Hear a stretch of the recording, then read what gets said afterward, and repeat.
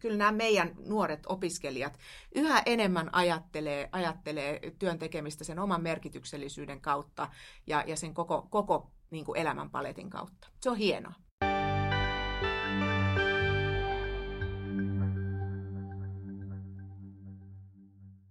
Hyvä kuulija, tämä on Aalto Leaders Insight podcast.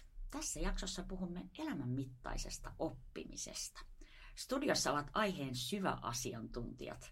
Aalto-yliopiston provosti Kristiina Mäkelä, toimit professorina johtamisen laitoksella. Moi! Tervetuloa. Ja täällä on myös Aalto-yliopiston rehtori, tietotekniikan professori Ilkka Niemelä. Kiitoksia. Kiva olla täällä mukana. Minun nimeni on Reetta Räty ja toivotan teidät lämpimästi tervetuloa kuulolle. Kristiina, mitä työelämätaitoja olet saanut itse oppia viime aikoina? No aika paljonkin itse asiassa monenlaista. Mä aloitin tässä provostin tehtävässä ja nyt on varmaan lienee syytä selittää, mitä provosti tekee. Provosti vastaa yliopiston akateemisesta toiminnasta, eli tutkimuksesta, opetuksesta ja niiden vaikuttavuudesta. Mä aloitin siinä tehtävässä vähän ennen joulua, joulukuun alussa. Ja aika paljon on tullut opittavaa, että me ollaan monialainen yliopisto. Meillä on tekniikka, talous ja taide ja design, arkkitehtuuri. Ja näiden alojen välillä, kun sompaa, niin siinä on aika paljon uuden oppimista, vuorovaikutustaitoja ja esiintymistaitoja tarvittu. Onko joku semmoinen erityinen havainto, jonka olet tehnyt, että ahaa, tämä taito on tullut käyttöön tai tätä tarvittaisiin? No ehkä semmoinen, että niin kuin omien ajatusten ja niin kuin selkeästi ilmaisu sellaisille niin kuin ihmisille, jotka tulee jostain muusta taustasta kuin itse tuut. Joo, aika moni voi varmaankin samaistua tuohon ihan johtoryhmätyöskentelyssä. Näin on. Entäs Ilkka, minkälainen, jos ei elämänmittainen, niin puolen elämän mittainen tie on tehnyt sinusta Aalto-yliopiston rehtori? No joo, kyllähän se on semmoinen monipolvinen juttu, että mä olen tietysti, mulla on tutkijakoulutus, tohtoritutkinto ja sitten poistokaikaa professorin työtä, mutta sitten laitosjohtajan asioita siinä on ruvettu sitten katsomaan jo paljon laveammin, mutta yhden alan sisällä ja sen jälkeen mä olin dekaanina ja useampi laitos ja aika monipuolinen näkökulma, kuvittelin silloin näin, mutta sitten vararehtorin tehtävät tämmöisessä monialaisessa yliopistossa, mistä Tiina tuossa äsken puhui, niin on kyllä aika mielenkiintoinen reitti ja sitten olen provostin hommaa hoitanut ja sitten viime kesänä aloitin rehtorin työt, niin kyllä siinä on sitten joutunut näkökulmaa vaihtamaan sieltä aivan yksityiskohtaisesta tutkimuksesta, missä ollaan siellä maailman kärjessä yritetään olla, sitten siihen, että yritetään miettiä isoa kuvaa, niin kuin tässä rehtorin tehtävässä, mihin tutkimuskenttä on menossa, mitä Suomi ja maailma yliopistolta vaatii, miten me voimme auttaa isoissa muutoksissa. Että kyllä ne näkökulmat on muuttunut tässä vuosien varrella moneen kertaan ja ollut aika mielenkiintoinen reissu. Olet asiantuntijayhteisön johtaja. Pystytkö vielä samaistumaan siihen tutkijan yksityiskohtaiseen, syvälle menevään ikään kuin intressiin, kun itse katsot tätä isoa kuvaa? No, kyllä se on hirveän tärkeää, että sitä ymmärtää kyllä mä yritän tätä tehdä omaa alaa jonkun verran, yritän seurata, se on semmoinen kiva harrastus itse asiassa, pitää mielen virkeänä.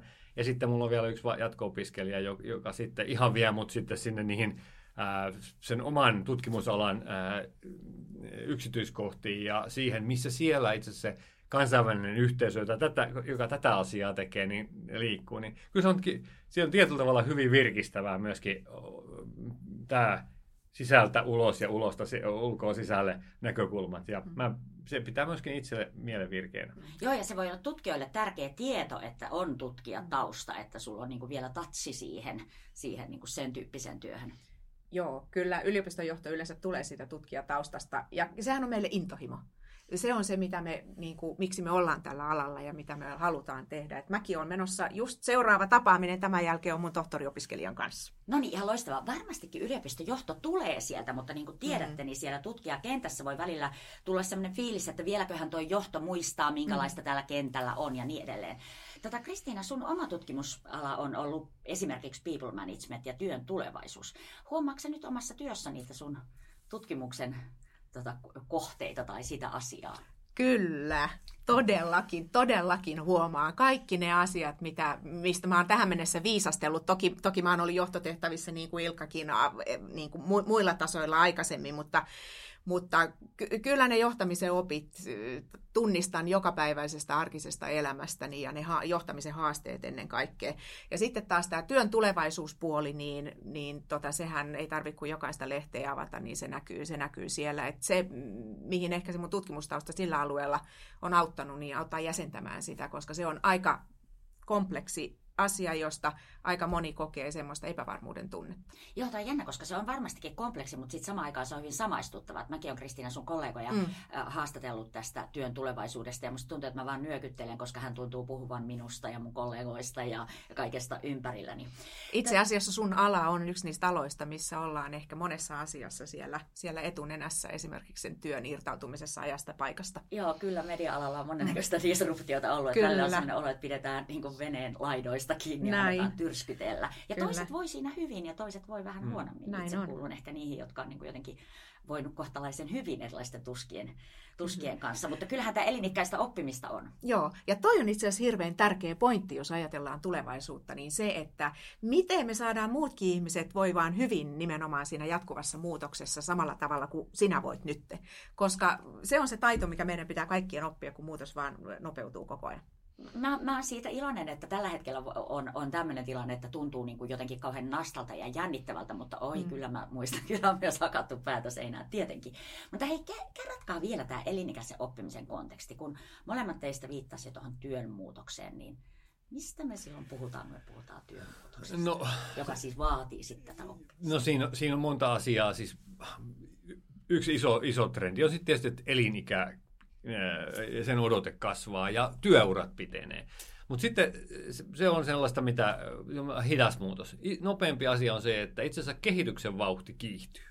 Ja niitä teollisia vallankumouksia tulee. Nyt sitten saattaa sattua omaan työuralle parikin, kun niitä on muuten tullut 50 vuoden välein. Ja sitten tietysti tämä uusi tekniikka, digitalisaatio, automatisaatio, robotisaatio, sitten tämä tekoäly, koneoppiminen viime kädessä, niin muuttaa kokonaan niitä asioita, josta me ollaan niin kuin työelämässä totuttu pitämään semmoisina kiinnekohtina ja fundamentteina. Että nämä on aika niin kuin niitä isoja trendejä tuolla taustalla. Joo, ja se oikeastaan se muutos näkyy kahdella tasolla, makrotason muutoksena ja mikrotason muutoksena. Nämä on aika niin kuin, hyödyllistä erottaa toisistaan. Se makrotason muutos on just sitä rakennemuutosta, jossa robotisaatio, automatisaatio, tekoäly vie osan työpaikoista. Se luo myös uusia työpaikkoja, mutta ne ei ole niitä samoja eikä välttämättä samojen ihmisten kanssa. Ja tämä tuo aika paljon muun muassa yhteiskunnallisia ongelmia. Mutta sitten on toisaalta tämä mikrotason muutos, joka on aivan yhtä tärkeä, ja se liittyy siihen yksilön kokemukseen. Ja yksilön kokemukseen liittyy nyt ehkä 3 asiaa erityisesti. On se, että se sun työn tekeminen, se on irtautumassa koko ajan enemmän ajasta. Ei olla enää siinä 8-4 maanantaista perjantaihin, vaan se työ on kaikkialla ja koko ajan. Lomittautuneena siihen sun elämään. Paikka irtautuu paikasta ja sitten yhä enenevässä määrin irtautuu myös työsuhteesta, joka on sitten aika iso muutos. Nyökyttelen tässä koko ajan, koska tunnistan niin hyvin tämän tilanteen. Tätä on jotenkin sanotettu muun muassa niin, että ennen jos kysyttiin lapsilta, että mikä sinusta tulee isona, niin nyt voisi kysyä vaikka, että mitä teet isona tai mitä kaikkea teet isona tai näin. Miten te tunnistatteko ajatuksen?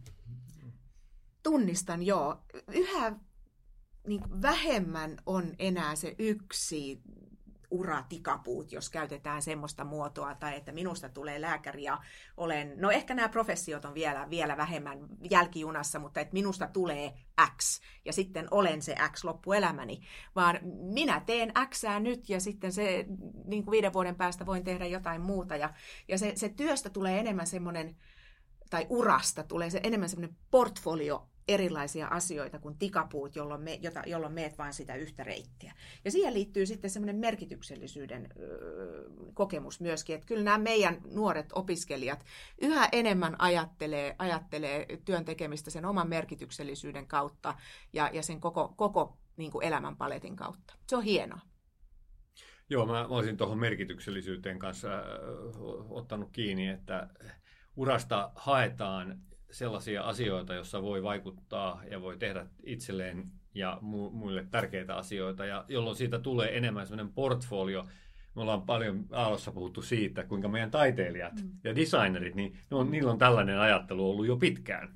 Ja sitten näin meidän muut alat, nyt kun tämä työnmurros on tässä meillä käsillä, niin rupeaa katsomaan, että tuossa olisi itse asiassa hyvä ajatusmalli myöskin tarkastella omaa uraa ja omaa kehittymistä pitkällä tähtäimellä. Eli taiteilijoista mallia. Monessa muussakin asiassa voi ottaa taiteesta tai inspiraatiot, jos ei mallia. Kyllä. Ja sitten toinen ryhmä, joka liittyy läheisesti meidän opiskelijoihin, on yrittäjyys.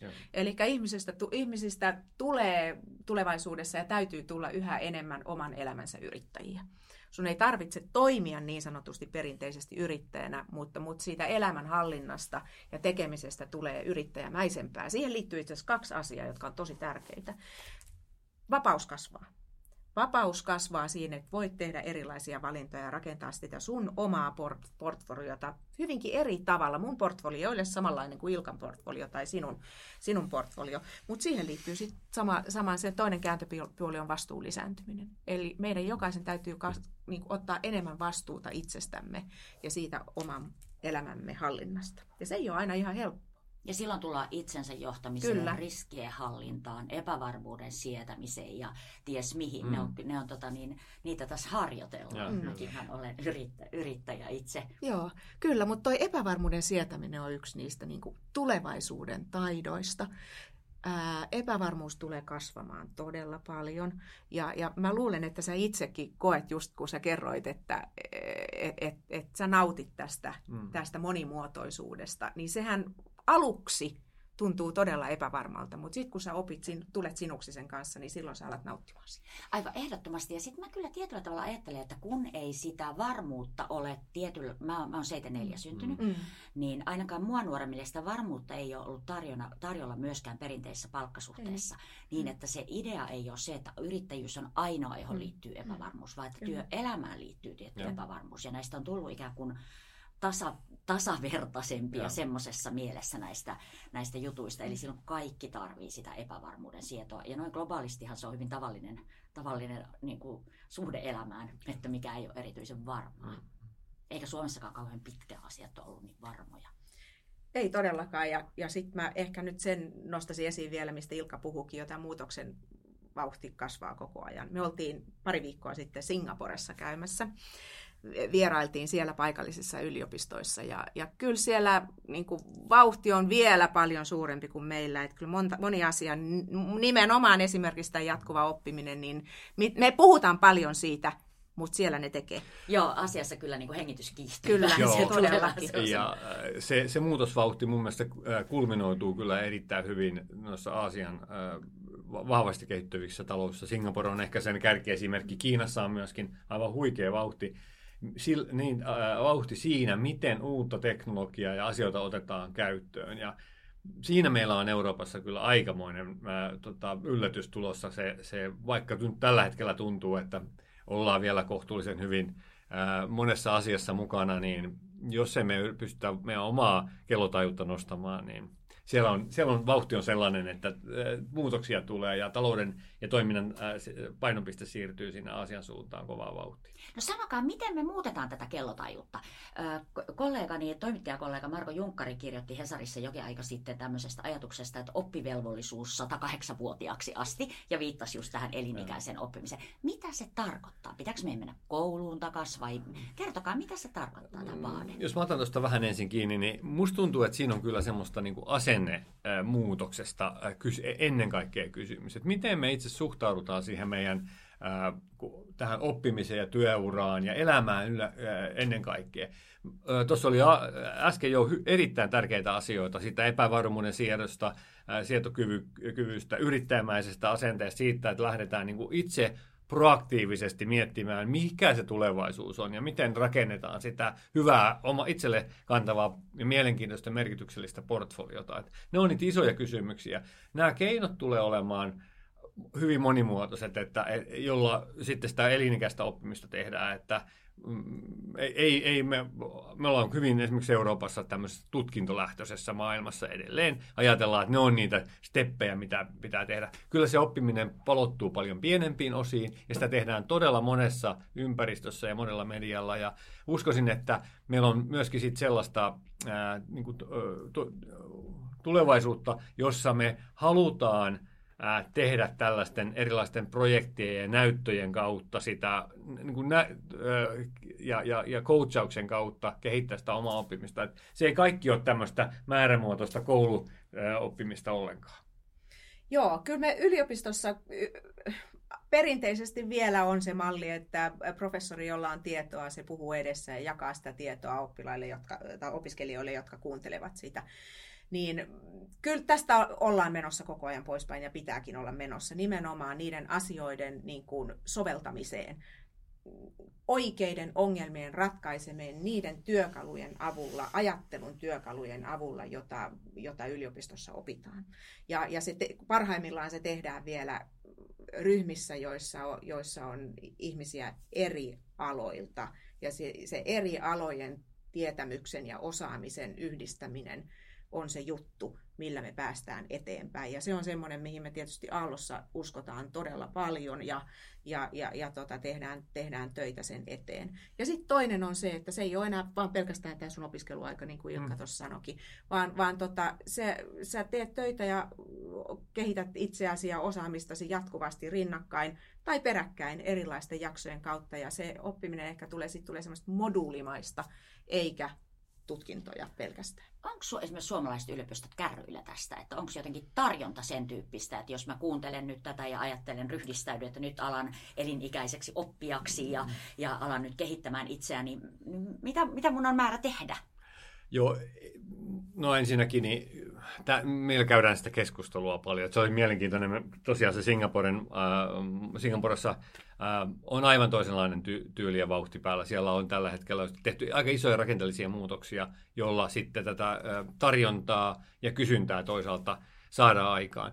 Mutta tähän fundamentaalisti muuttaa myöskin koulutusmallin, että ajatellaan nyt, että me tällä hetkellä suunnataan resurssit siihen, että me koulutetaan nuorisoa niitä tutkintoja varten. Nyt meidän pitäisi sitten yhtäkkiä suunnata se koulutus koko eliniän ajaksi ja koko työväestölle, jossa me mennään sieltä, sanotaan, 100 000, 200 000 ihmisen skaalasta sinne 2 miljoonan skaalaa vaikka Suomessa. Ja sitten globaalisti vielä tämä samanlainen tilanne, niin kyllähän tämä tarkoittaa sitä, että meidän täytyy myöskin miettiä se resurssointi ja investoinnit tälle alueelle ihan toisella tavalla, kuin me ollaan nyt tähän saakka osattu tätä asiaa tehdä.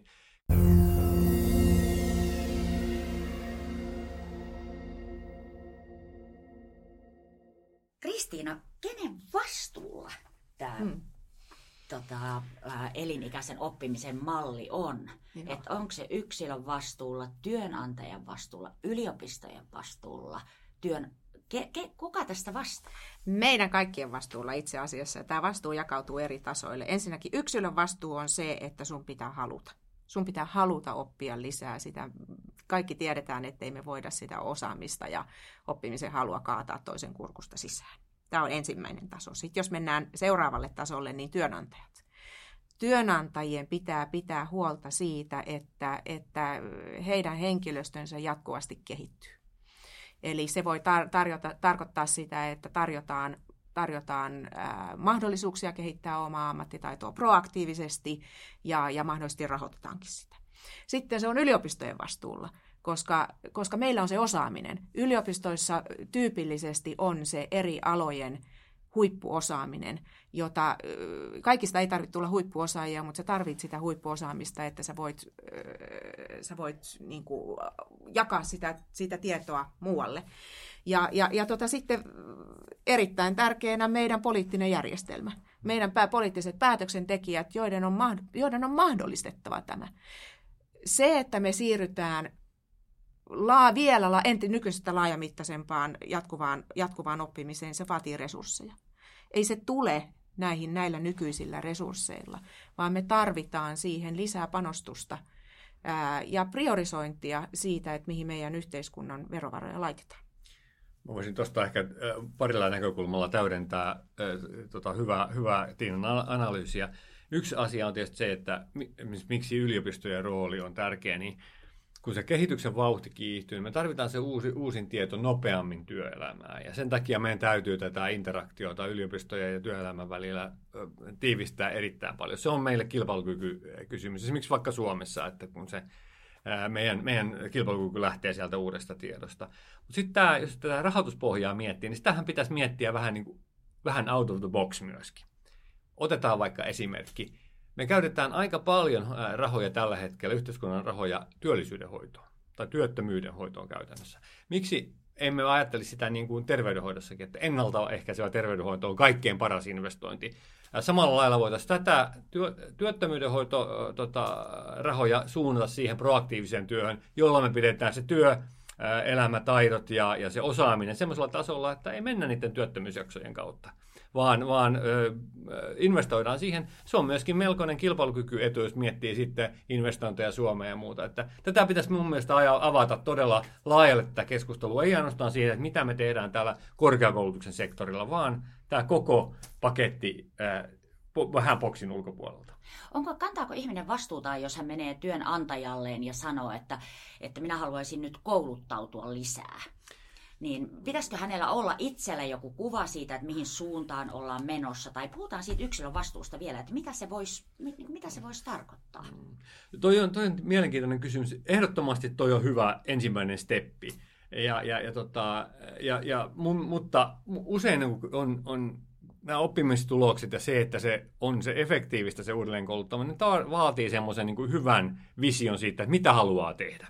Ja mä luulen, että tämä on yksi asia myöskin, mikä liittyy tähän niin kuin työnantajien tekemiseen ja johtamiseen, että miten tunnistetaan ne uudet mahdollisuudet ja proaktiivisesti lähdetään kehittämään omaa henkilöstöä. Eli tämä on aikamoinen iso kysymys, jossa mennään. Ei voida mennä vaan siitä, että kouluttaudutaan jotenkin lisää, vaan pitäisi olla sitä tulevaisuuden kuvaa ja sitten mennään sitä kohti. Se voi olla vähän sellainen, jota pitää vielä sitten virittää, mutta aina kun on hyvä tavoite, niin yleensä oppimistulokset on parempia. Ja mä sanoisin, että Aalto-Ehän tässä on tosi edelläkävijä. Ja siellä tapahtuu nyt jo se, että osittain yksilöt haluaa itse tehdä esimerkiksi MBA-tutkinnon, osittain työnantaja sen maksaa yksilölle tai sitten omalle organisaatiolle järjestetään jonkun tietyn alueen koulutusta, kun nähdään se strategisesti tärkeänä.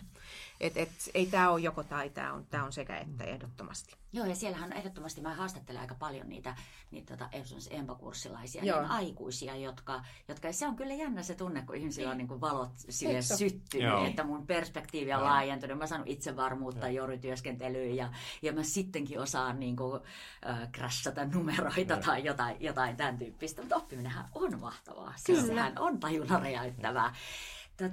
Se täytyy sanoa, että siis mä väittäisin, että aika moni meistäkin akateemisista ihmisistä on tällä alalla sen takia, kun se oppiminen on niin iso intohimon lähde. Että miten me saadaan se levitettyä vielä isommalle joukolle ihmisiä, ja se on mindset-kysymys. Joo, mä kyllä ajattelen Ilkka, kun sanoit, että pitäisi olla joku niin kuin ikään kuin tavoite sillä oppimisella, että mulla on vähän semmoinen tutina ja oma kokemuskin, että siitä kouluttautumisesta helposti tulee semmoinen kehityskeskustelun yksi kohta, että mitäs koulutustarpeita on, ja sitten vähän keksitään joku Ruotsin kurssi siihen, mikä siinä, tai mahdollisesti johtamiskurssi, ja sitten se ei niin kuin, se voi olla oikein hyvä juttu, mutta se ei ole oikein sama asia kuin mistä me nyt puhutaan. Ei se on juuri näin. Että asennemuutosta ja tämän koko asian ymmärrystä ehkä vielä. Mutta siinä voisit käydä myöskin niin, että kun sä pääset johonkin inspiroivaan oppimiskokemukseen, niin se lights the fire niin sanotusti. Et siitä lähtee se into itsensä kehittämiseen. Ja itse asiassa mä luulen, että aika monella noista MBA- ja MBA-kurssilaisista on juuri käynyt näin. Ehdottomasti, ja sitä paitsi Ruotsin kurssista aina hyötyä. Kyllä, myöskin näin se sanoa. on. Mulla on ollut kavereiden kanssa sellainen ajatus, että tämmöistä aikuisopoista, että kun tämä työelämä ja tämä koko työelämäpuhe voi olla tällä hetkellä vähän hämmentävää ja niin kuin ehkä kolhii vähän itsetuntoakin tai mietityttää, että onko musta tähän ja mitä ihme taitoja tässä vielä tarvittaisiin. Että joku tavalla funtsisi sun kanssa tätä asiaa.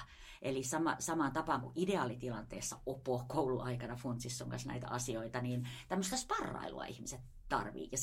Ja mä sanoisin, että kaikenlaiset ihmiset kaikilla tasoilla. Mitä sanotte tästä mainiosta ajatuksestamme? Se on aivan loistava ajatus tietenkin, ja ehkä jatkaisin siitä vielä, että ne aikuisopot pitäisi olla coacheja, coachimaisia, ei niinkään.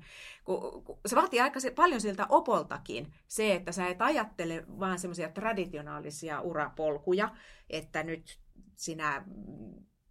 sinun kannattaisi hakea ekonomiksia, sinun kannattaisi hakea insinöörikoulutukseen, vaan tulevaisuudessa tämmöiset yllättävät yhdistelmät ja oman näköiset yhdistelmät alkaa olla aikamoista valuuttaa. Et ne ei ole enää niitä traditionaalisia uranvaihtajia välttämättä, vaan se juttu voi ollakin se, että sä lisäät palikan sun portfolioon, ja se on näiden palikoiden osaamisalueiden yhdistelmä, joka on se, joka luo sen uuden suunnan. Mikä se voisi olla? Sano joku esimerkki yllättävästä yhdistelmästä. No itse asiassa me Aallossa yritetään tehdä niitä kovin paljon. Siis nämä 3 alaa, teknologia, tekniikka sen eri muodoissa, talous ja luovat alat, taide, design, arkkitehtuuri, niin niiden sisällä olevat yhdistelmät on sellaisia. Se voi olla nyt vaikka viestintä ja design, tai se voi olla vaikka joku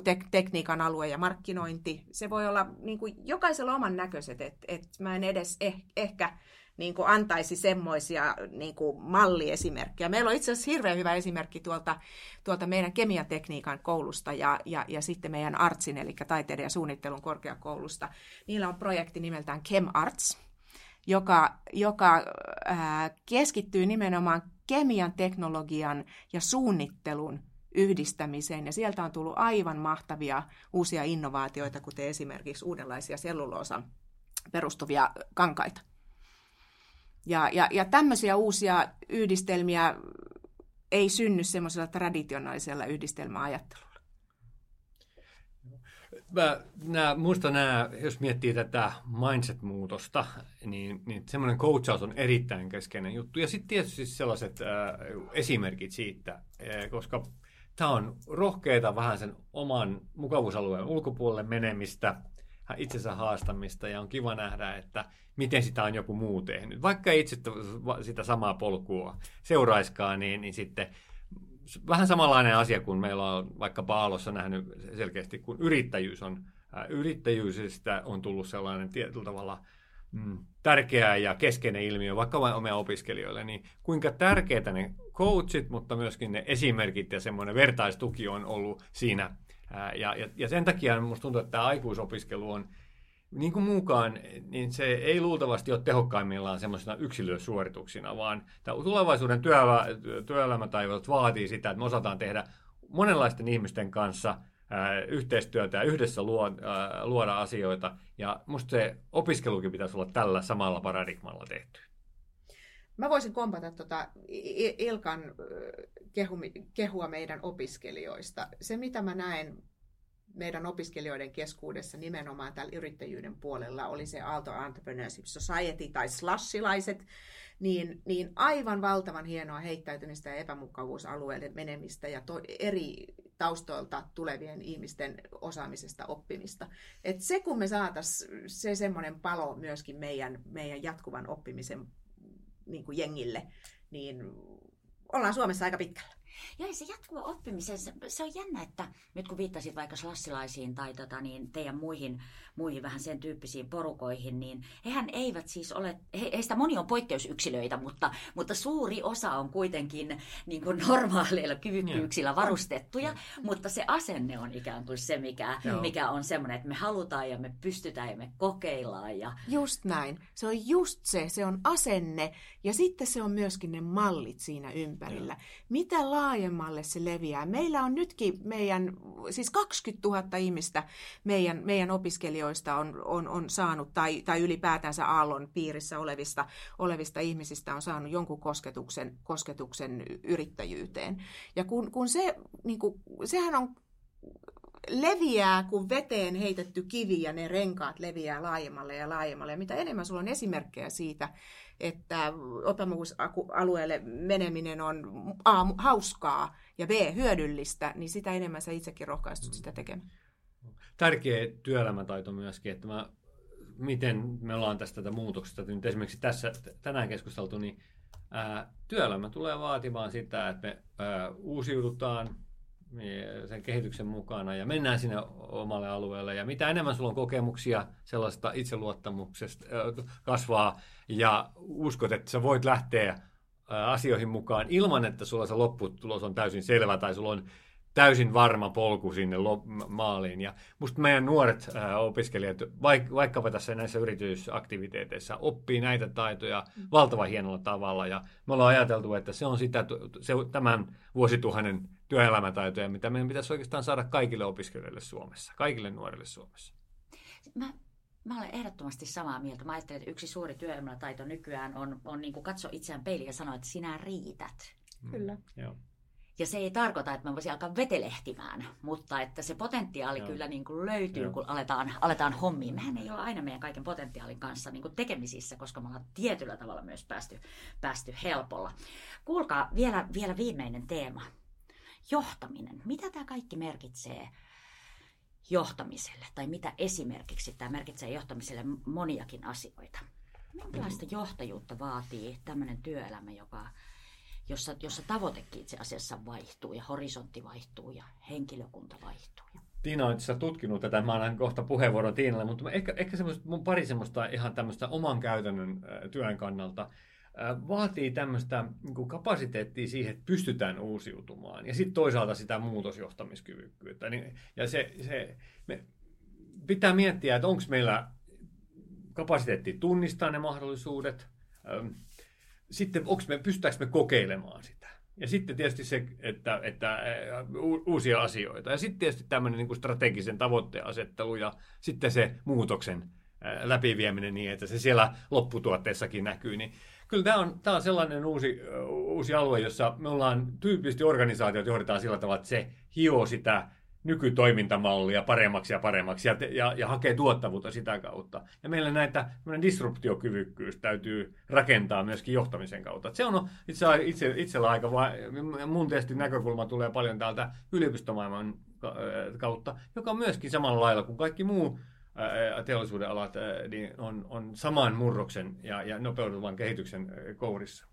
Joo, tämä on itse asiassa semmoinen johtamisen paradoksi, että toisaalta sun täytyy pystyä toimimaan nykytilanteessa tehokkaasti ja tuottavasti. Samaan aikaan sun pitää huolta uusiutumisesta. Ja tämä on trade-off tavallaan, koska molempiin menee aikaa. Ja sun organisaationa pitää pystyä keskittymään molempiin, koska jos sä et niin tee, niin sä joko pudotat pallon nyt tai tulevaisuudessa. Sanokaa, minkälaista johtajatyyppiä tämä vaatii? Tämä on ehkä sekä johtajatyyppi että organisointikysymys. Tämä ei ole pelkästään johtajatyyppikysymys, mutta johtajallakin se mindsetti on hyvin tärkeä. Että sä ajattelet, että molemmat ovat tärkeitä. Se on organisaatiokysymys sillä tavalla, että sen kahdella tavalla oikeastaan. Sä voit luoda struktuureita, joista osa keskittyy niin kuin nykyiseen tehokkaaseen toimintaan nykyisesti ja osa keskittyy tulevaisuuteen katsomiseen, mutta sitten sun pitää luoda siihen organisaation se mindsetti myöskin, että molemmat on tärkeitä ja jokainen yksilö omassa työssään kiinnittää huomiota siihen ja lähtee mukaan myöskin niihin organisaatiotason muutoshankkeisiin, koska se on hyvin helppo yksilön työntekijän miettiä, että okei, mulla on nyt tämä mun duuni, mä en jaksa näitä johdon hömpötyksiä. Esimerkiksi. Ja ne johdon hömpötykset, joka tarkoittaa siis sitä eteenpäin katsomista, niin on sen yksilön tulevaisuuden kannalta ihan valtavan tärkeitä. Ja varmasti siis kommunikaatiotaidot väistämättä korostuu, Kyllä. Koska sun täytyy ikään kuin pystyä perustelemaan ja selittämään koko ajan sitä, että mihin visioon tämä perustuu, tämä meidän uusin hömpötys. Kyllä. Ja itse asiassa noista kommunikaatiotaidoista mä jatkaisin vielä vähän. Mä nostaisin 2 semmoista sanaa esiin, on inspirointi ja orkestrointi. Et nyt tulevaisuudessa organisaatioiden rajat on hämärtymässä. Tämmöistä perinteisestä hierarkioista ollaan yhä enemmän siirtymässä tämmöisen verkostomaiseen tapaan toimia, myös yliopistoissa itse asiassa, tai platform-tyyppiseen ajatteluun, jolloin ne kaikki ihmiset, jotka tekee töitä sun tavoitteiden eteen, ei välttämättä ole sinun hierarkiassa sinun alapuolellasi, vaan sun pitää saada innostettua ja saada niitä ihmisiä, joihin sulla ei ole suoraa kontrollia, toimimaan yhdessä. Eli inspirointi. Miksi se osaaja haluaisi tehdä töitä juuri sinulle? Tämä on enenevässä määrin tärkeä kysymys. Ja toinen kysymys on sitten se, että miten sä orkestroit nämä eri tahot ja eri ihmiset, joita sä et voi välttämättä niin sanotusti määrätä, niin miten sä orkestroit ne toimimaan saumattomasti yhdessä niin, että lopputulos on mahdollisimman hyvä ja just sinun tavoitteiden mukaan. Hyvät ystävät, johtajat ja johtajiksi haluavat ja alaiset ja yrittäjät ja kaikki työelämän uudet sankarit ja antisankarit. Kristiina tuossa juuri kuvasi meille hyvää johtajaa ja johtamistaitoja. Esimerkiksi mä haluaisin nyt painaa nämä mieleen vielä erikseen. Inspirointi ja orkestrointi. Jätetään tämän keskustelun viimeisiksi sanoiksi inspirointi ja orkestrointi. Kristiina Mäkelä ja Ilkka Niemelä, kiitos tästä keskustelusta. Kiitos. Kiitos.